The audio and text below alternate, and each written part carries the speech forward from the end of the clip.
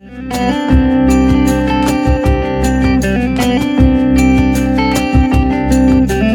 there, my name is Ben Eaton and welcome to the Performing Musicians Podcast.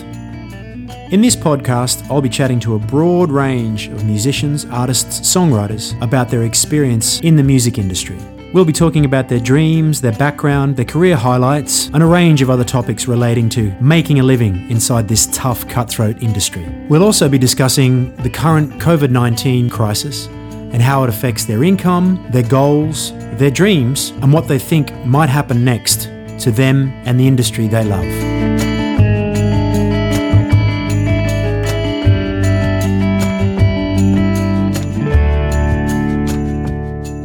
So without further ado, let's get into it. Hi there guys, and welcome to another episode of the Performing Musicians Podcast.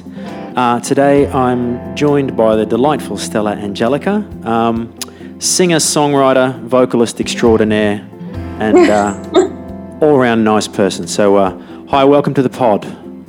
Hi Ben, thanks for having me. How are you? You all right?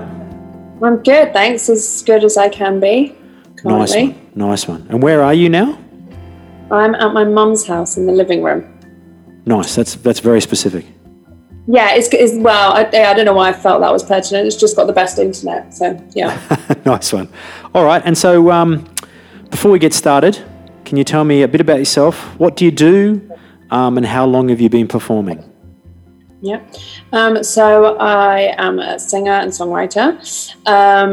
I work full-time as a performer. That's how I make my living, mainly in kind of high-end restaurants and things like that, background music basically, and mainly jazz for the past good 3 years. I would say it's been mainly jazz, but I kind of almost consider that to be my day job, and then my passion, I guess.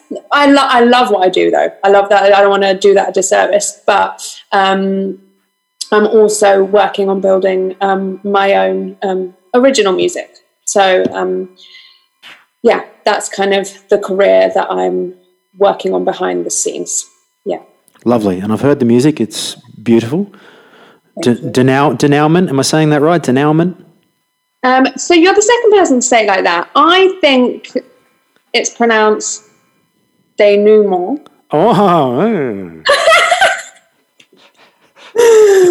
Oh, that makes me sound like a wanker. I looked it up on Google. Well, I actually knew the word, but I did look up the pronunciation because I was like, no one's going to fucking know how to say this. I can't have a title of a song and no one knows how to say it. So I even posted a little video with the pronunciation. So I think it's denouement. Yeah. Denouement. Yeah, it's French. So it's French. Yeah. Okay. Cool. Yeah. I thought it was denouement. I'm Australian. I have no culture or intelligence. So, where are you from originally? So I was born and raised in this exact house in North London, but I'm a Greek Cypriot. So yeah, my parents were both born in Cyprus. So you're first generation. Yeah. Nice one. Yeah. And before we get in the current situation, can you tell me what inspired you to first become a performer? It's a really hard question, that, isn't it? Well, my dad is musical, and he plays the guitar and the bouzouki, which is like a Greek kind of guitar. So yeah, I kind of grew up listening to the like Greek folk songs and like him performing it with my uncle, who's also musical. So I think that was probably my first like introduction to music, I guess. I just had it around me a lot.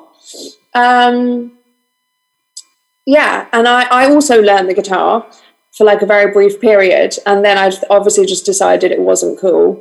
And so I lost my guitar. I don't know if I have to put that in inverted commas, because my parents were like, how the fuck do you lose a guitar?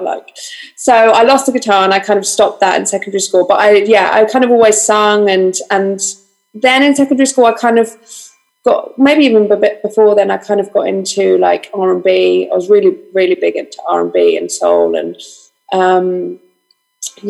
and that's just kind of from there, really. I just, at any opportunity, I would sing, I guess. Yeah. Nice one.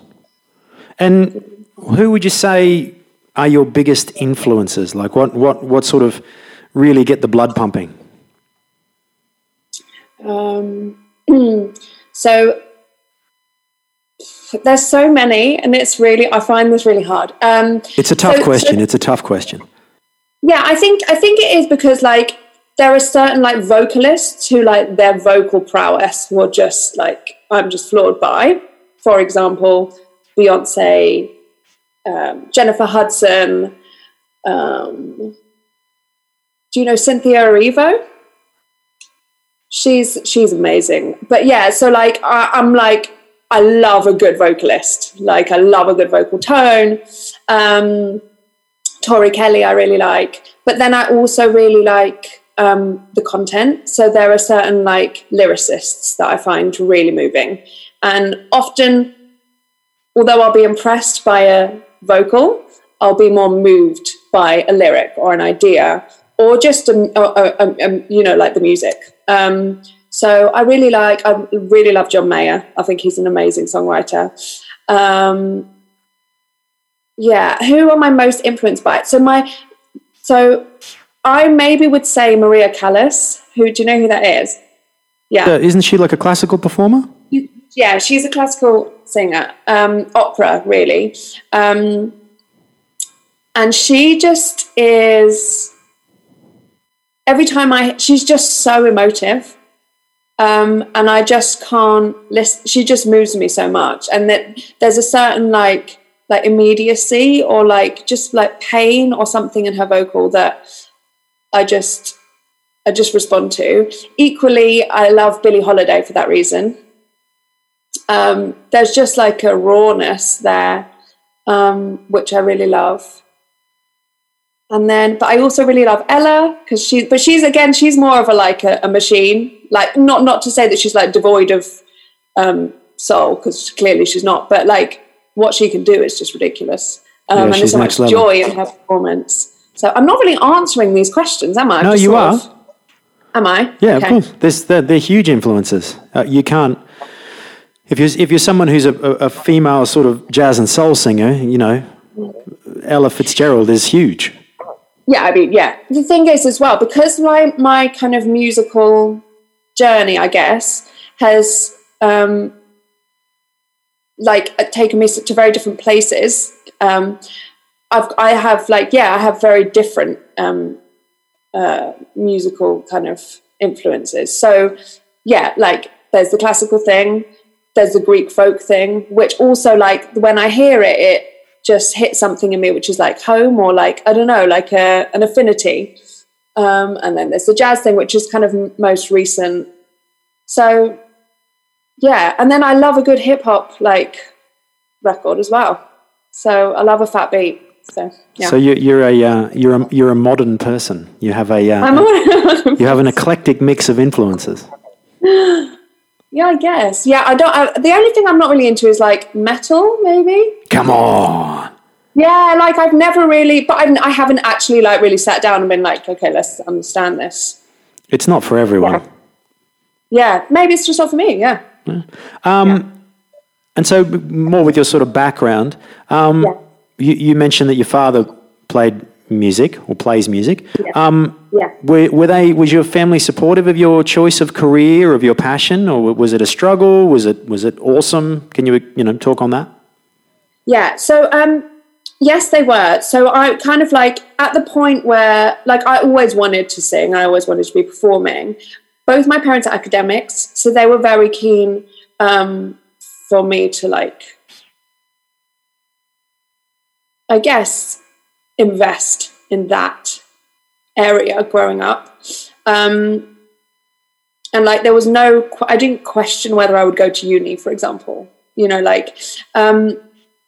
but when at the point where I was kind of making that decision, and I guess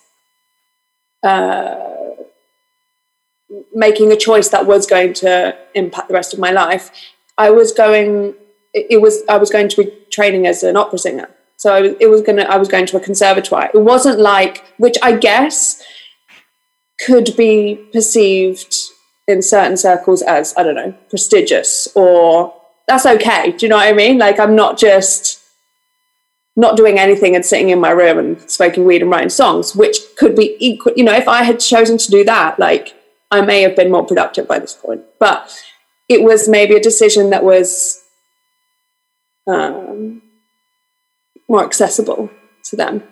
Well, I guess it's more of that sort of classical education type of thing, you know, Yeah. Studying the classics used to mean reading, you know, poetry, reading the classics, being oratory, getting that classical education, ballet, opera. So for people that are from an academic background, that's probably a lot more palatable than just being a grungy hip-hop star.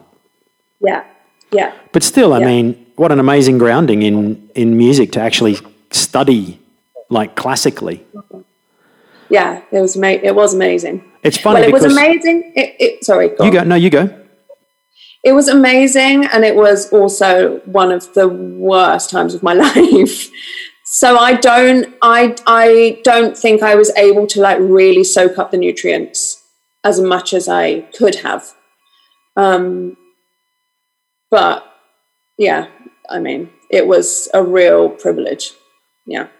It's funny because a lot of the musicians that I speak to that are from the UK, it's almost like accepted that you will go to college. Yeah. You will seek some sort of formal education. Whereas where I'm from in Australia, it's unusual. So really? if you're a performing musician, the likelihood is you've just picked something up and then gone and started playing. Yeah. Whereas over here, there's so many pathways and so many schools. Like in Australia, where I'm from, Brisbane, that's a city of 2 or 3 million, and there's two music colleges, and the rest you have to go to another city. Okay. You know, so, you know, if you live within, you know, if you live in most of the major capital cities, or, well, most of the larger cities in the UK, there's some sort of music institution. Yeah. Which speaks a lot to the generational sort of acceptance of culture and art in this country, I guess. Mm-hmm. Mm-hmm. Hey, interesting. Okay. So can you remember the first gig you played? Oh. I think that the first gig I played was at this place, like, literally up the road from here. And it was this kind of like blues... It was kind of like a church hall type situation. But like, yeah, I think like every Friday night there's like this like blues club that kind of goes down. And I rocked up there. I was like, this is when I was just back from college, and I was kind of first stepping like out into doing this kind of thing. And I had this like backing track for this song that I'd partially written. God knows what the production situation was for that backing track at that time, but it was like so inappropriate. Like, it was not blues. And it wasn't good. Yeah, it wasn't good. That's awesome. But did you enjoy it, or? Do you know, I can't remember. I actually can't remember. That's bad, isn't it? No. I mean, I remember distinctly my first quote-unquote gig. It was at my, the first time I played in a band with a bunch of people, and it was, I was in year 10th grade, and we played at like the final party for like the year for the school. Awesome. So we got up, and it was just really inappropriate because it was instrumental music, and I wasn't even playing lead. I was a rhythm guitarist, and I just remember that feeling of standing up on stage and everyone was just watching, and it was like I was just like, this is what I want to do, man. This is awesome. I wasn't singing. All I was standing deathly still, trying to remember my parts. Yeah. But then it was, it's probably also because like that was my last year at that school, and then I moved to the bush for like 9 years. So yeah, it was, I distinctly remember mine, but. Okay. So hold on. If we're counting that as a gig, like I used to like, does a school concert count? Yeah, man. Okay, so I would have sung in school concerts. I remember one time singing Santa Baby at a school concert. I must have been like 15, and in hindsight, I reckon that was also highly inappropriate the way I was singing that. It is a fairly sexual song, isn't it? Yeah, I know, right? And why did they let me sing that? Yeah. Interesting. Well, my first proper gig was about a year later, and it was with a band made up of teachers at a local pub. And I think I was 16, and it was the drummer got so drunk that he fell off the stage, and we had to get a drummer out of the audience because he just broke up with his girlfriend, and he was so absolutely munted that he just couldn't sit on his seat anymore. So we dragged someone up out of the audience, and it would start at about 120 beats, and then by the end it'd be down to 80 beats a minute. So it was just, it was horrendous. But I still loved it. Like that was my first ever paying gig. I think I was maybe just gone 16. It was awesome. Wow. Had to get my mum to drive me. Okay, really cool. So can you discuss like a career highlight for you? So it doesn't have to be like playing at Wembley or the Royal Albert Hall. It could be playing at Wembley or the Royal Albert Hall. It could be your first gig. It could be a particular, like a song that you've written. Anything that really stands out to you so far. I mean, you're fairly young, so you've done a lot in this amount of time. So can you think of maybe one or two things that really stand out for you? Again, like, I don't know what it says about me that I can't really think of any. And I haven't done Wembley or Royal Albert Hall, so potentially if I had done something like that, that would be a highlight. The things that are coming to mind are like just small moments where, well, I guess you could describe them as that. For example, I did, again, like a local gig fairly recently, and I was really, really anxious about it because it's just in this pub, and I find like those kind of gigs, and it was an originals gig. So like my default position with those kind of gigs is no one wants to hear it. No one wants to hear you. Like, so I go in with that. So if you go in with that, you know, like, how can you expect yourself to feel confident out there? Anyway, I just, I don't know how I did it, but I just connected with the room. You know, like it's fairly like rowdy, like people were drunk and stuff, like heckling, but I just engaged with them, and it felt like such a powerful moment for me because I was able to meet the level of the room. I was able to like kind of understand the room and connect with it, and like essentially that's the goal, right? The goal is to connect with your audiences. And like that for me was one of the most effective, the one of the best examples of that I can recall with my music. And, you know, like, and I wasn't singing, it wasn't like upbeat music for the most part. It was like, and they didn't know the tunes. Like one of them was like a ballad, like it was, and the room was still like, and it was just such a moment. It was just such a beautiful moment. And I was so, like, to put it into perspective, like when I've done that particular venue before, I felt so empty. And this happens a lot, like with original gigs and with covers gigs. I get to the end of the night and I'm like, I'm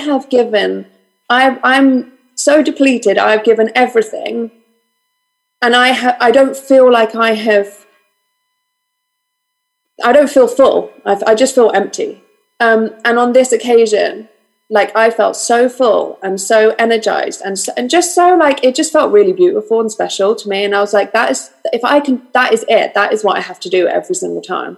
So yeah, that's that's an example for me. I don't know if you would consider that a highlight, but that's just what came to my mind. I think that's a lovely highlight, to be honest. I mean, if you can, I always say there's two universal languages. One's mathematics, one's music.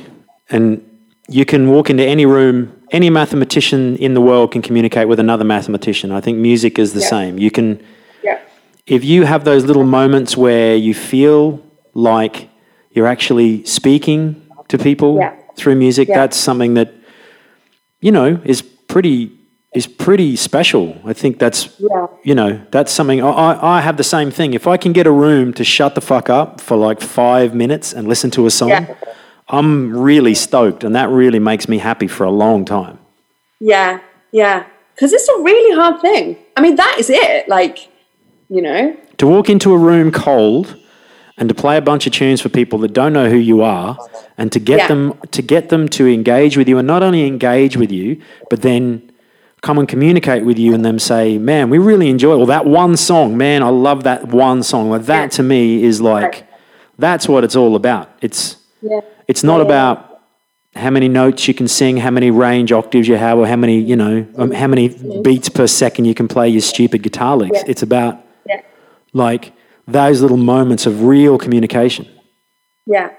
And the thing is as well, like in order for that to happen, there's not something you can plan, or I'm sure it's a skill you can hone, but essentially I think the skill to be honed is just the ability to listen and be present. And because I remember I had that in my mind. I was so pumped, from that experience. And then I had a gig, fairly soon after. And I was like, right, that's all you got to do. All you got to do is connect.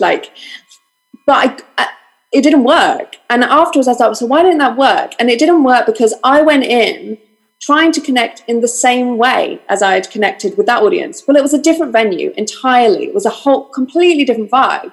And instead of listening, I just tried to recreate that situation. So I think that's it. I think also along those lines, communication is key, but also I think a lot with music and the arts in general, context is key. The context in which you are standing there. So if you're if you're standing in the corner and there's no frame for you and there's no stage and you're just kind of standing there against the wall, singing away, the context frames it for everyone to go, oh, that's background music.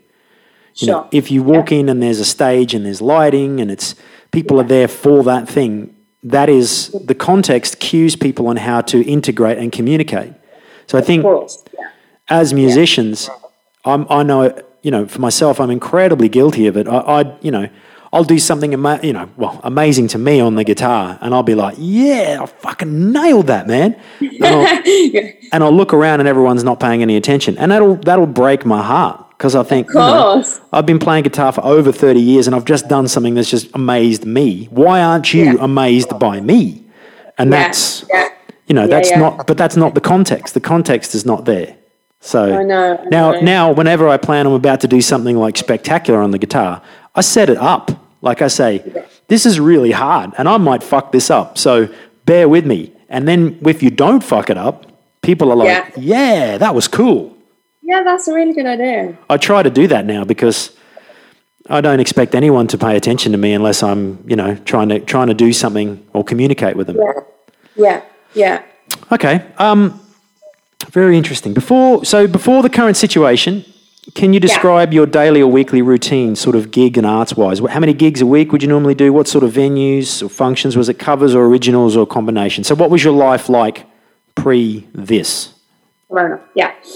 So I would say it would range from 1 gig a week to I don't know, probably max it's ever been is 4. That's a good week, and that is not regular. And that's covers gigs. So that's the background gigs basically. Honestly, for the last, I reckon it's been 2 years, I haven't really been gigging my own material. So it really has mainly been that kind of thing in terms of performing. But I still within the week there will be stuff that I'll be working on for my music. So standardly I'll have 2 studio sessions a week at least. And then all the other stuff that you have to be doing, so social media and all of that, and planning the music video and going shopping for the outfits and all of those extracurricular things. So, yeah. Cool. So you'd regularly perform, but most of your energy goes into sort of setting up and recording and doing your own original stuff. Yeah. Yeah, great. Yeah.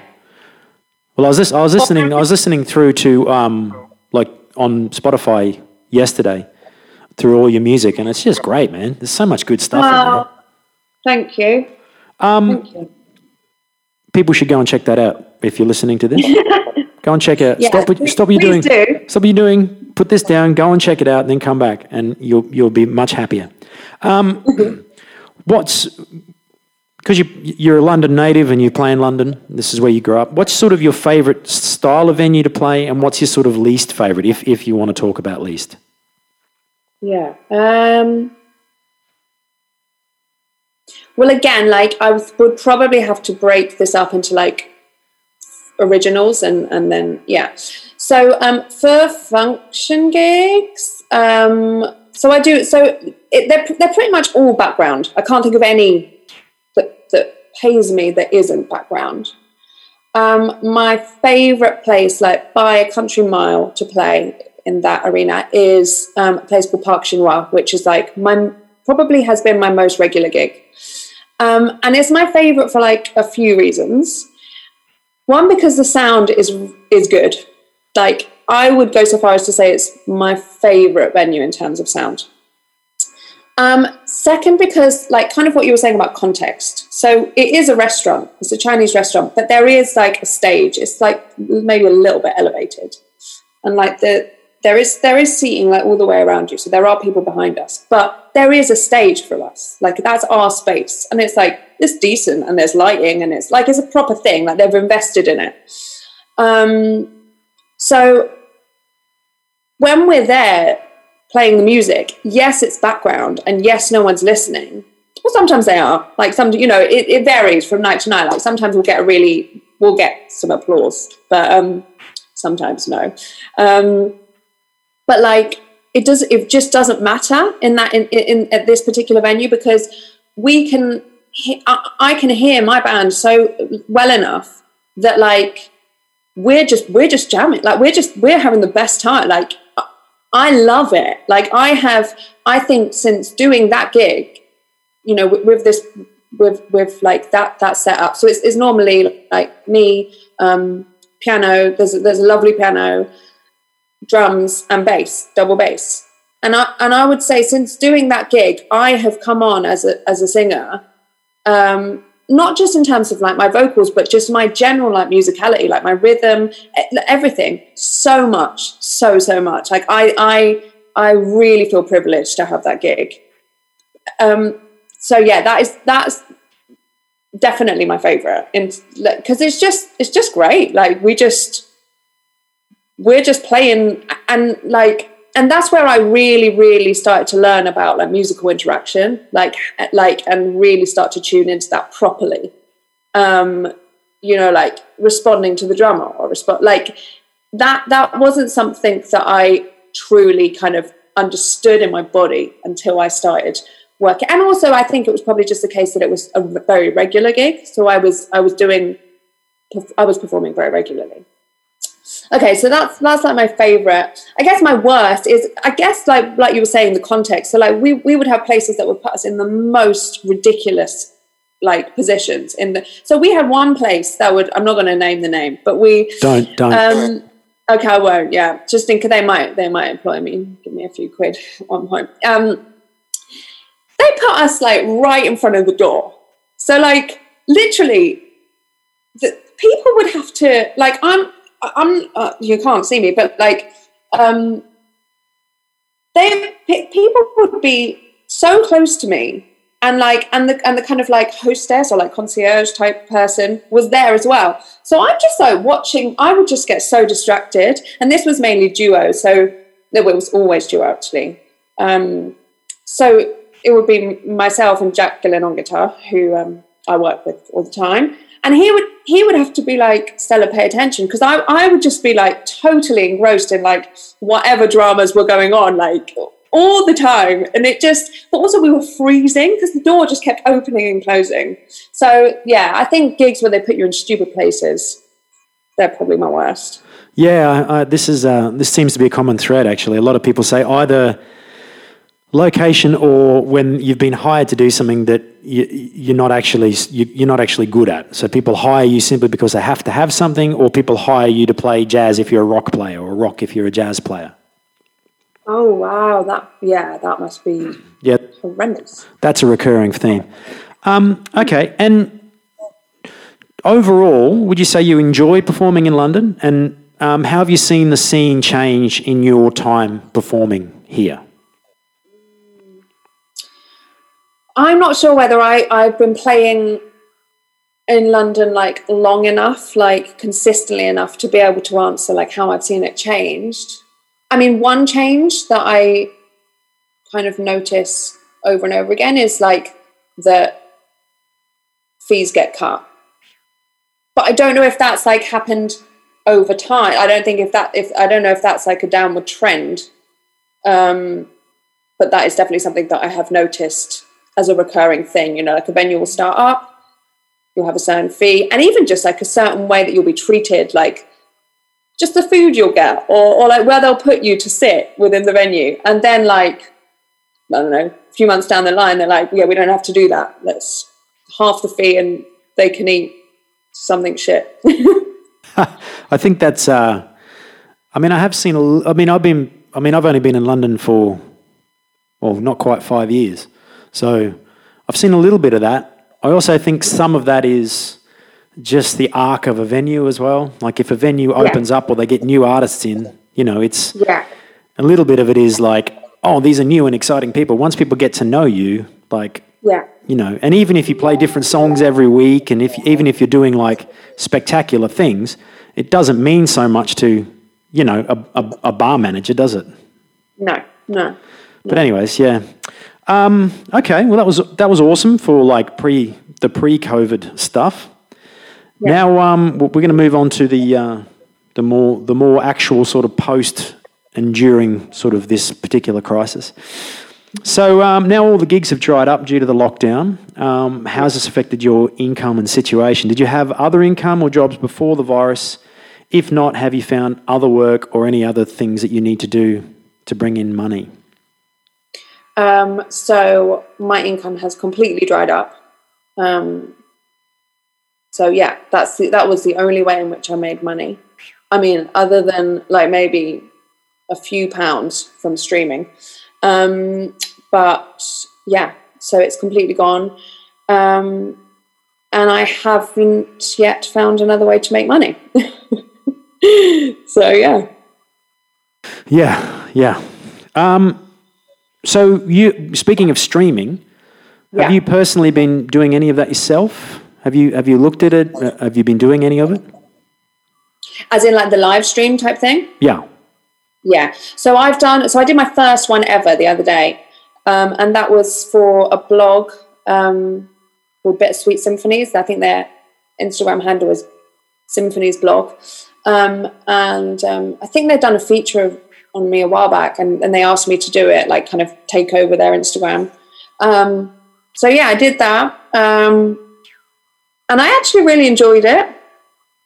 Spent the whole day being nervous about it. And then I actually really enjoyed it. Like there was something, it's the closest thing you can get to doing it live, I guess. So yeah, I did that. And I think I will definitely consider doing more, like on my own page. And just kind of like, we don't know how long this is going to carry on for. So, it's definitely something I've been thinking about, like what can I do to keep performing? And like, yeah, so it's definitely something I'm thinking about.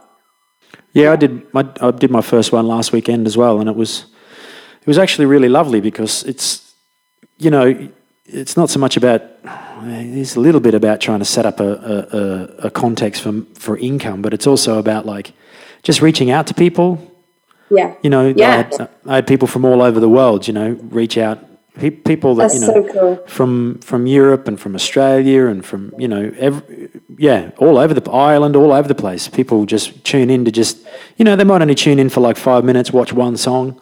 But I mean, at least they've given you that little bit of their time, Yeah. I mean, everyone's got, most people have got a lot of extra time on their hands, but still, you could just be watching YouTube videos and, playing World of Warcraft or something. I don't know. How would you? Oh, did you have a place at all set up to record, or do those things at home, or? So we did it in this exact room, just purely because the internet is the strongest, like I said. So it's not, as you can see, it's just a living room. So we have kind of set up a little home studio situation upstairs, but the internet's just not great in that room, so we didn't do it in there. Did you? Were you where you are? Well, I mean, because we have live with my wife and my two children. Like basically, the front room I had set up as like a small studio for myself, and now basically that's my wife's office. So I don't really have a designated space anymore. So I take that back over on the weekends, and then in the interim, I'm teacher. I'm the homeschool champion. So I print things and I look after things and I, make sure the house is running, make lunch and make breakfast and all that stuff. So my role is mostly as basically just being a dad. Parent. So all week, basically, there's no kind of creative time for you? No. But I mean, I try and make sure that I take like an hour here or two to practice as often as I can. But no, there's no creative time. Not for myself. And that probably goes to my next question. How have you found that this has sort of affected your creativity? I know for me, the first couple of weeks, even like the first month nearly, I just wasn't creative at all. Like I was just stressed and sad. Yeah. But I mean, how long has it been now? Well, I mean, we started. Well, I know if I look at my calendar, it was March. Basically, my last gig that I did was the 7th of March. Right. And then I was supposed to do a bunch of gigs the following weekend, but I got really sick. So, I think I might have already had it, man, to be honest. Oh, really? I don't know. I mean, people who listen to this podcast are going to be sick of this story, but I was in bed for nearly 2 weeks. Wow. And I did a gig on Saturday. We went to Iceland. My wife and I went to Iceland. Yeah, it was awesome. We came back on Friday night. I did a gig on Saturday, woke up Sunday feeling rubbish. And then Tuesday morning, I woke up to go to the loo in the middle of the night or in the early morning and just passed out because my fever was like crazy through the roof. And I had the hacking cough and I was running crazy fevers and headaches. And I was in bed all told, I was in bed for probably about 10 days, just not leaving the room and stuff. So, it was probably not quite, but it took me nearly a month to recover. Wow. So, it sounds like you've had it. Well, I mean, who knows? Something. I had something. I mean, I lost my sense of taste for a couple of weeks, which seems to be some sort of indicator. Yeah. But then, it could have just been, it could have just been affluenza. Oh, if not affluenza, influenza. I wish I had affluenza. Influenza. So, who knows? The ambulance said it wasn't. The doctors said it wasn't, but it was all telephone consults. I didn't get tested. That's it, isn't it? So but my wife got really sick in January. Like we've been together. Well, the reason we went to Iceland, we've been together for 20 years, and this is the sickest I've ever seen her. Like just a hacking cough that just would not go away. 2 courses of antibiotics. We ended up going to the hospital, like basically saying do something, and they said we can't do anything. It was really. She was sick for about 5 weeks, 6 weeks. So she may well have had it already, or it could have just been a really bad influenza as well. We don't know. And no one's tested. They won't let you get tested. Like I said to the ambulance officers, like I've got kids, mate, and like I've just passed out. I haven't passed out in my adult life. And and I've just passed out from an incredibly high temperature. Can I get a test? And they're like, nope, no test for you. You're not rich.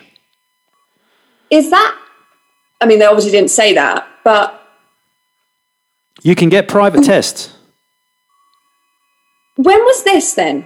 So how long ago was... This was the start of March. So this was, when I passed out was the 10th of March, so about 6 weeks ago. So that was quite kind of early on in the UK's kind of... But I think like the week or 2 weeks after that, Idris Elba's got it, or the week after, and he got tested. Of course he did. Because I think he paid like £400 or £500 to get a private test. Really? Yeah. So they say this disease is the great equalizer, but it's not. Because if you're wealthy, you're going to be okay because you can afford not to work for a while. But if you're not wealthy... Yeah. And on that, let's talk a little bit about that. How do you feel about like the overall response from the government? How is that sort of? What's your general perception of that? How do you feel about how they've responded, and how do you have any thoughts on how they might be able to improve their response?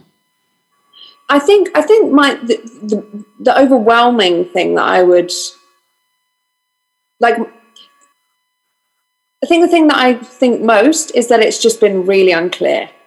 I think if there had been more clarity from the beginning, I think that would have helped massively. I mean, I don't know whether it's intentional, it being intentionally unclear.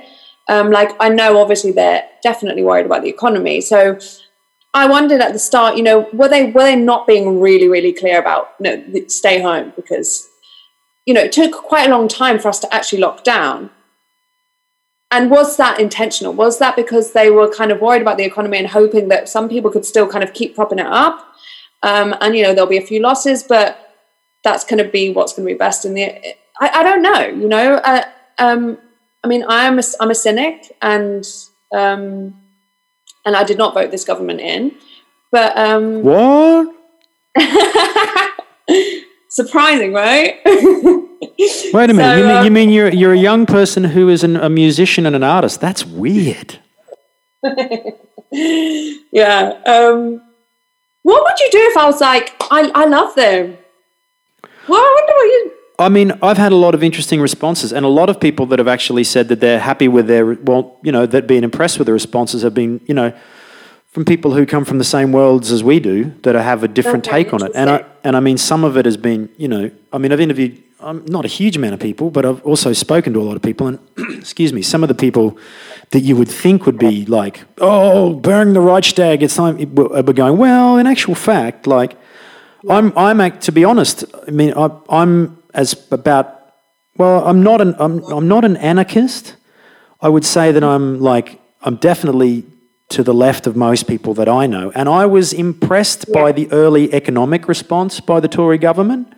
Yeah, me too. And I spoke to, I don't know if you know Edmund Jeffrey? Yes, I do know him, yeah. He had a really interesting take on it. He actually said that he was happy that it was a Tory government doing the handouts and not the Conservative governments. Sorry, it's not the Labor, because if Labor had have done it, the Tories would have been screaming blue murder about socialism.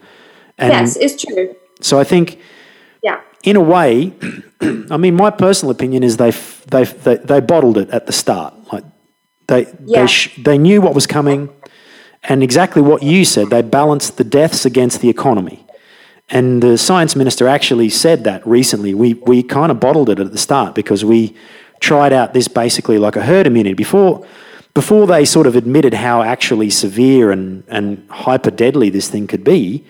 They kind of said, well, there'll be a few thousand die, but I won't get as much return on my tax, and my long-term investments might be slightly dipped for a while. So, they're poor. But it's not just poor people now. So there's been a lot of prominent people and people, Boris Johnson for one. Yeah. I've also heard a lot of people say, well, I don't think he was really sick. Yeah, I've heard that as well. Which I kind of don't believe, because I think he was legitimately ill, and I think he's, if anything, when he first got sick, I said, one of two things will happen.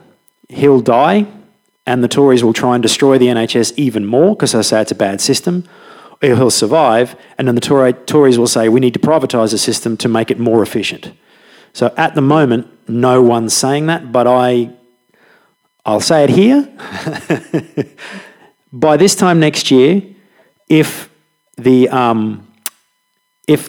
recover from this and we're back on track, the Tories will undoubtedly push for more privatisation to increase response times, which is just antithetical to anything that's been proven so far, but they'll do it because that's what they're paid to do. I really hope, though, that there's going to be a higher level of pushback against those ideologies now. I sincerely hope so as well. Never underestimate the power of the media. I know, yeah. Because I think at the moment you've got, and I mean, one of the reasons that I emigrated here is I think there is a greater acceptance of arts and like general education, I think, is much more accepted here than, say, in my country or in America or some of the other quote-unquote first world countries. So I think my hope is people will actually go, holy shit, like the UK at the moment has the 5th highest death rate per capita. And that's with the NHS. And I think there's two reasons for that. One of the reasons is the NHS is really good at collecting and reporting statistics. So I think a lot of the other countries that are saying they haven't had that many deaths actually have way more than what they're reporting. Right, yeah. And I think, what was my point? The other thing is the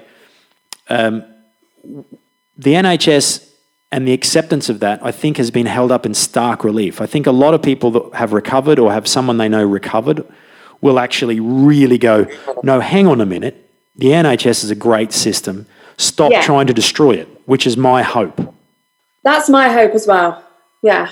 Although Boris Johnson won the last election in a landslide, and he's a bumbling buffoon. So who knows? I know, but again, I'm just wondering. I'm very interested to see how this is going to affect politics and people's opinions, and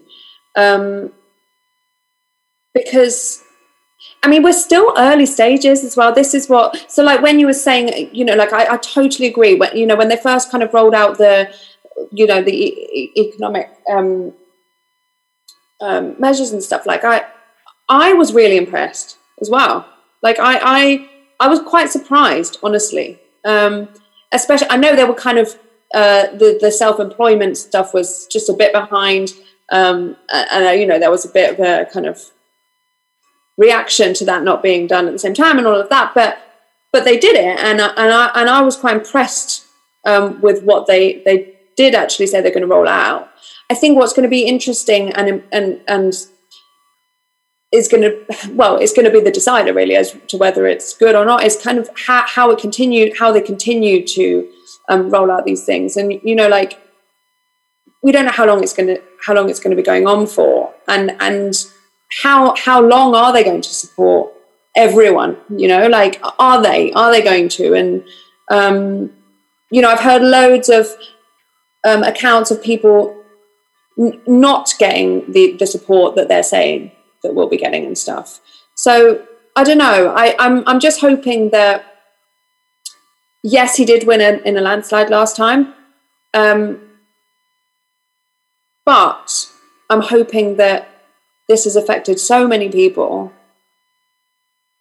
that, I don't know, there will be a change of opinion. But who knows? Well, I think I think you're right, but I think also the fact that that public opinion is shaped by the media, and the media is owned by a bunch of people that have vested interest in keeping the status quo because that's how they make their money.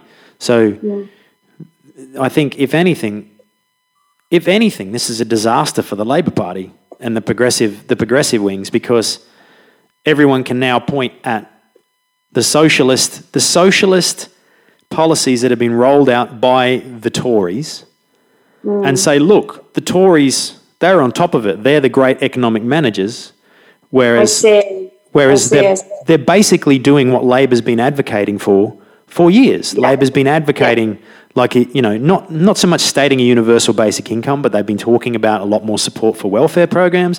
They've been talking about free Wi-Fi for people. Like, that was a major platform. They've been talking about nationalising and reintegrating transport systems so that, the people that live in the country have more control. Like, these are all fundamental Labor principles that are now being taken over by the Conservatives. So for me, I think it, if I want to get really cynical, I think it's, if the death rate stays below, say, 50,000, which I don't think it will, but I hope it does, then the Tories, even though they basically gambled the economy against human lives, will come out on top, and Boris will be held up as a hero for all times because he's effectively a wartime prime minister.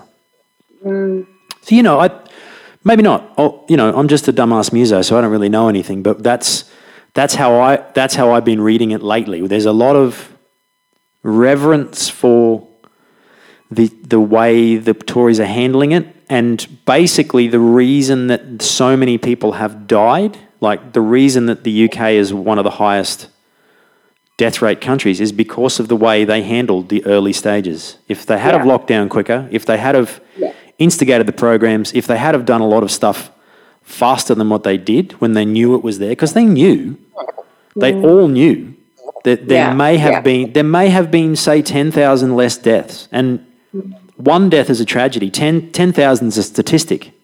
It gets lost. For sure, yeah. Anyway, I'll take my tinfoil hat off. So how has it affected your creativity, to get back to the earlier question?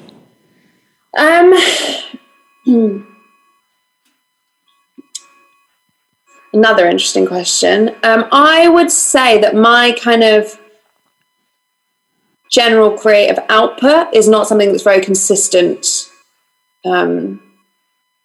normally. So it wouldn't be accurate to say, I was very creative and now it's gone down. I would say I've been very unsettling, and being in my mother's house, and there's, lots of people around, and my brother, who was in Australia as well, and he came back just before lockdown.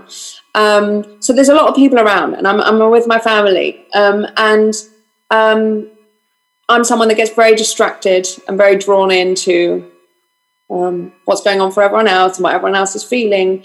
And so that just one conversation with someone can be enough to kind of switch me off creatively. So in that sense, it's definitely not the most creatively fertile environment. Having said that, like my kind of first thought when we first went into lockdown was, great, I'm going to have so much time, I'm going to get so much done, because we do a lot of like production at home. So I was like, it's just unlimited creative time, which of course just didn't happen. And I was kind of like seeing lots of people on, on all the socials doing kind of quarantine sessions and loads of videos and things like that. And I just felt like shit. And I was like, why can I not bring myself to do any of that? And then it's basically got to a certain point where I was like, do you know what? It's a horrendous time, but when am I ever going to have this much space and stillness to really kind of sit with everything and work things out about myself? I'm never going to have this time again. And I'm never going to have this time again with my family. And I just kind of made a decision. I don't care if I don't achieve anything over this time, because there are certain things that are more important to me. But also in a different way, like in terms of like creative pursuit, what I've been doing is, instead of desperately trying to have a schedule and get up at 7 and be on top of it and do my morning routine, I've just been not doing that. I just haven't set an alarm, and I've just allowed myself to massively oversleep. And that's felt like I've felt like shit every time. But I've just been like, that's cool. We're just going to sit with that, and we're going to work through that. and like all kinds of different things. So I've had a lot of issues with food in the past, and I've noticed those like flaring up, and I've just been trying to be really, really mindful about it and like work out, okay, so after I eat this, then I've been feeling like that, and just take this time to kind of look at all the things that you just don't have time for because you've just got to button up and get on with it in normal life. So although it hasn't felt like I've been being very creative, for example, last week I didn't do anything, nothing like, I mean, I did some social media stuff, but, you know, nothing really I would consider to be great creative work all week.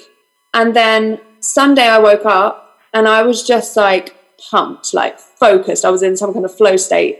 And we just, myself and Jack, like we just got in the studio and we just created this. Is actually a version of Little Serenade, which is my last single, for those who don't know.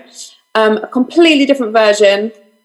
And it was just amazing. And I could sing it. You know, there are days when I'm like, I can't fucking sing. Like I can't even, why can't I sing this, you know? And so although for the majority of the week, I may not have been that creative, like on paper, the creative like the net creative output, like by the end of the week may have in fact been greater than if I had, you know, done what I'm supposed to do every morning, got up and like done the routine and I'm bossing it and, you know, like got in the studio. But actually maybe the work at the end of that week was better. So that's something I'm really trying to like just allow myself to kind of work on and sit with and just deal with the days when I'm like, oh man, I've done nothing and it feels terrible. I'm just kind of like allowing for that. And also almost like indulging it just as an exercise, an investigation, I guess. So that's really cool. No, that's really cool. That's a really healthy way to look at it, actually. I find I'm a very output based person. So if I haven't done anything for a while, I get very like, oh, I'm never going to be able to do anything again. And I have those days as well where I pick up, because I sing, but I'm primarily a guitar player. So I pick up my guitar and then I play and I'm like, oh, you're rubbish now. Like you're just the worst that's ever been. And why are you so shit? And why would you ever think you could play? And then you go, okay, I'll just put that down and then I'll come back again tomorrow and it'll be better. Or it won't, and it might be like that for a while. But yeah, it's really interesting. I know for me, like the first, like I play every day almost habitually, but for me, the first 2, 3, 4 weeks was just nothing. There's nothing coming. There's nothing going to come. Like that's it. The switch has been flicked. But now it's sort of, ideas are percolating and there's things happening. I'm not writing anything because everything's about freaking COVID-19, but we'll see. Hope, you know. I mean, this is the thing. Like I've definitely kind of like calmed down as well. I think when it first started, like there was just a level of anxiety in the air. Like for me, anyway. You know, like I'm a very sensitive person, so that was it. Just like in hindsight, for me to not think immediately that you're not going to get anything done at this time, like just try and like curb your anxiety. Like that's enough of a task. Come back in 4 weeks and we'll think about writing a song, you know, like. So I think just allowing being gentle with yourself like is really important in times like this. And I think that's honestly how you get back to the creative flow as fast as possible. And just also it's just a nicer stance to take, because you know you already feel like shit. Then if you're going to beat yourself up about it, that's just not like, you know, like you wouldn't, if you came to me and you were feeling like shit and then I started being like saying horrible things to you, I just would never do that. You know, you just wouldn't do that to another person. So why do we think, obviously it's an unconscious process, but it's certainly something that I'm trying to be more conscious of. That's really cool. It's a hard process, especially as a creative person, because so much of it is within your own head and within your own thought patterns. I personally have been seeing a coach to try and get past that, to actually try and shut off the little voice that says you're garbage and you're worthless. That's a really strong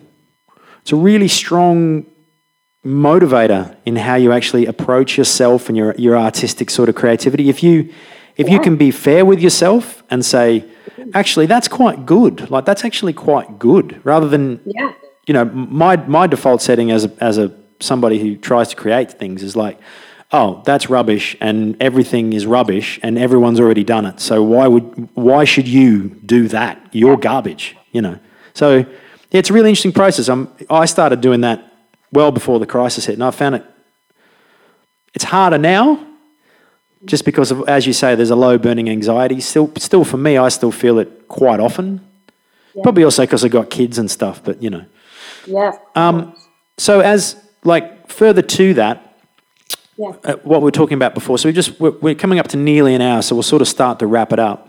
But if this continues for a long time, like 6 months, a year, would you consider doing something else? Would you consider changing careers, do you think? No. No.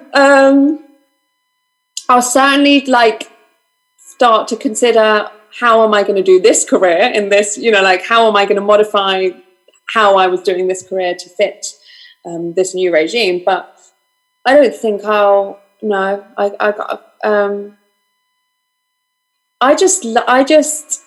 the thing is, it's so funny because when I was about to say, I just love what I do, which just makes it sound like it's a joy constantly. And it's not, it really isn't. I feel shit probably 90% of the time. I know people think I'm quite a bubbly person, and I try and be that way, I try and put that energy out, but internally I'm really I think I'm just destined to be someone that finds life a bit hard, and that's fine. That's just something what comes with those qualities that make me be creative, be able to be creative in the way that I am. But there are so many things I don't like about this career that I'm pursuing. But I've my most recent stance on it is I'm so ready to take those, to sacrifice areas of my life or things that could be better if I was doing a different career in the pursuit of this.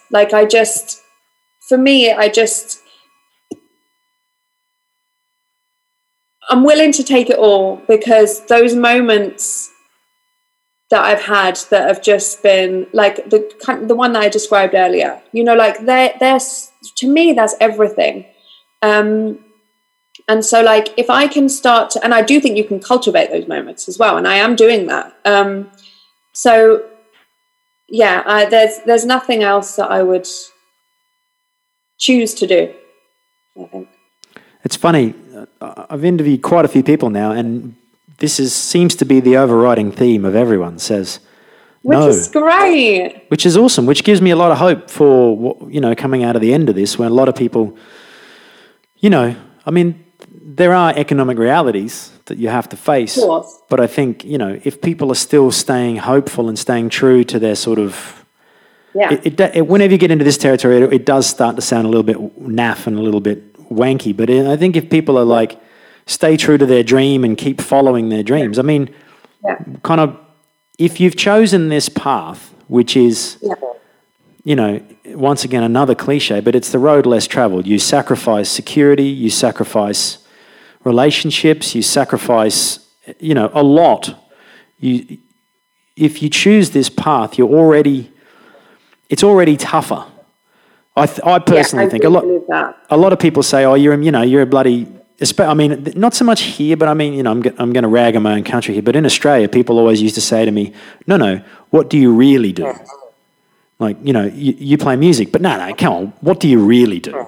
This is just a little hobby for you because you're, what do you really do? So for me, I think if you're someone that's chosen this path, something like this, which is a complete sort of shock to the whole economic system, your life, your creative process, I don't think I've spoken to a single person so far that says, yeah, no, I'm giving this up, I'm going to go do something else. Like, pretty much everyone has said, like, no, this is what I am and this is what I do. Fuck that.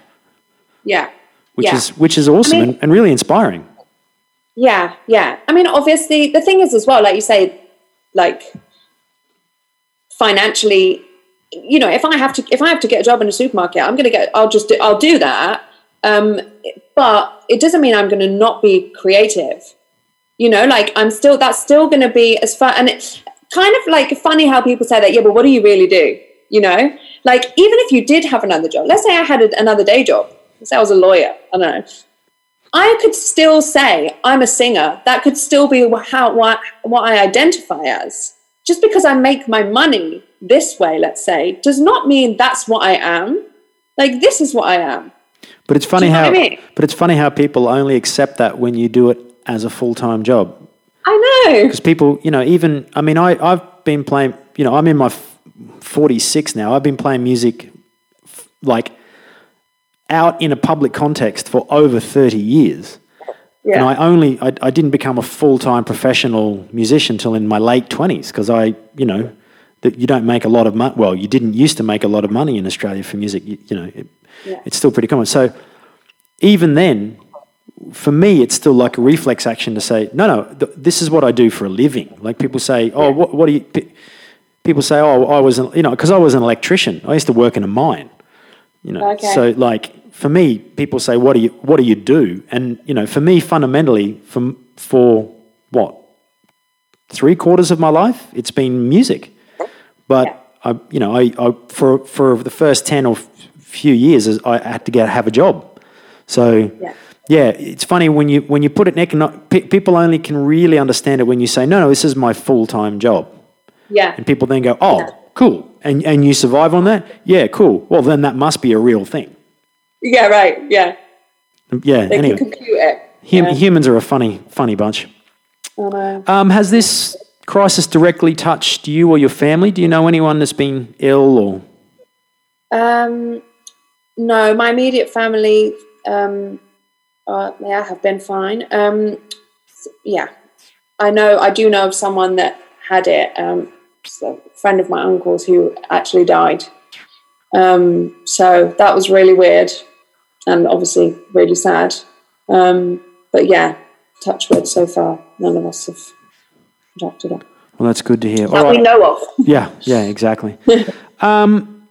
So we're just going to have to wind it up because we're going along. I'm just enjoying this conversation too much, mate. What is your overall hope for the music and art scene after the crisis? Do you think any positives, or what do you think? Will it be a positive? Will it be a negative? I think, honestly, the kind of the venues and stuff, I think it's going to be quite slow. I think we're going to, I think it's going to be quite a dry season. I don't think there's going to be a lot of gigs going around. So that is a worry. But I think, there are so many ways to make money from music now. And they're really fucking hard. Like, it's not to be like, oh yeah, we'll just set up a Patreon. And you know what I mean? Like, it's really hard. But there are those things there. And I do think we're going to maybe see a bit of a boom. Awesome. Yeah. That's a great way to wrap it up. How can people find out about Stella? Where should they go? I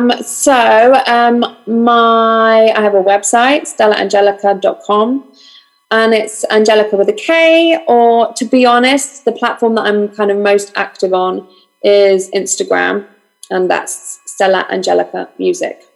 Yeah. Awesome. There, I guess. Yeah, excellent. Well, I recommend people go and check out Stella's Spotify playlist, even though I don't really like that company. It's a great way to check out her music. She's got some great tunes, and with one of my favourite guitarists on board, Jack Gillen. Hi, Jack. Big shout out. So great. All right. Well, thanks very much, Stella. It's been lovely to chat to you. Yeah, it's been awesome. And stay safe. Stay well. Yeah. And we'll talk to you again soon. Yeah. Thank you. See you, mate. Bye. If you've enjoyed the podcast, feel free to head over to the PayPal link attached to the description in the show notes and throw us a couple of pounds. You can also head over to my website, www.beneatonmusic.com, and check out all the stuff that I do. I'd love for you to leave a comment or get back to me on Facebook, Instagram, or YouTube, all under the name Ben Eaton Music. Have a great one. We'll see you next time.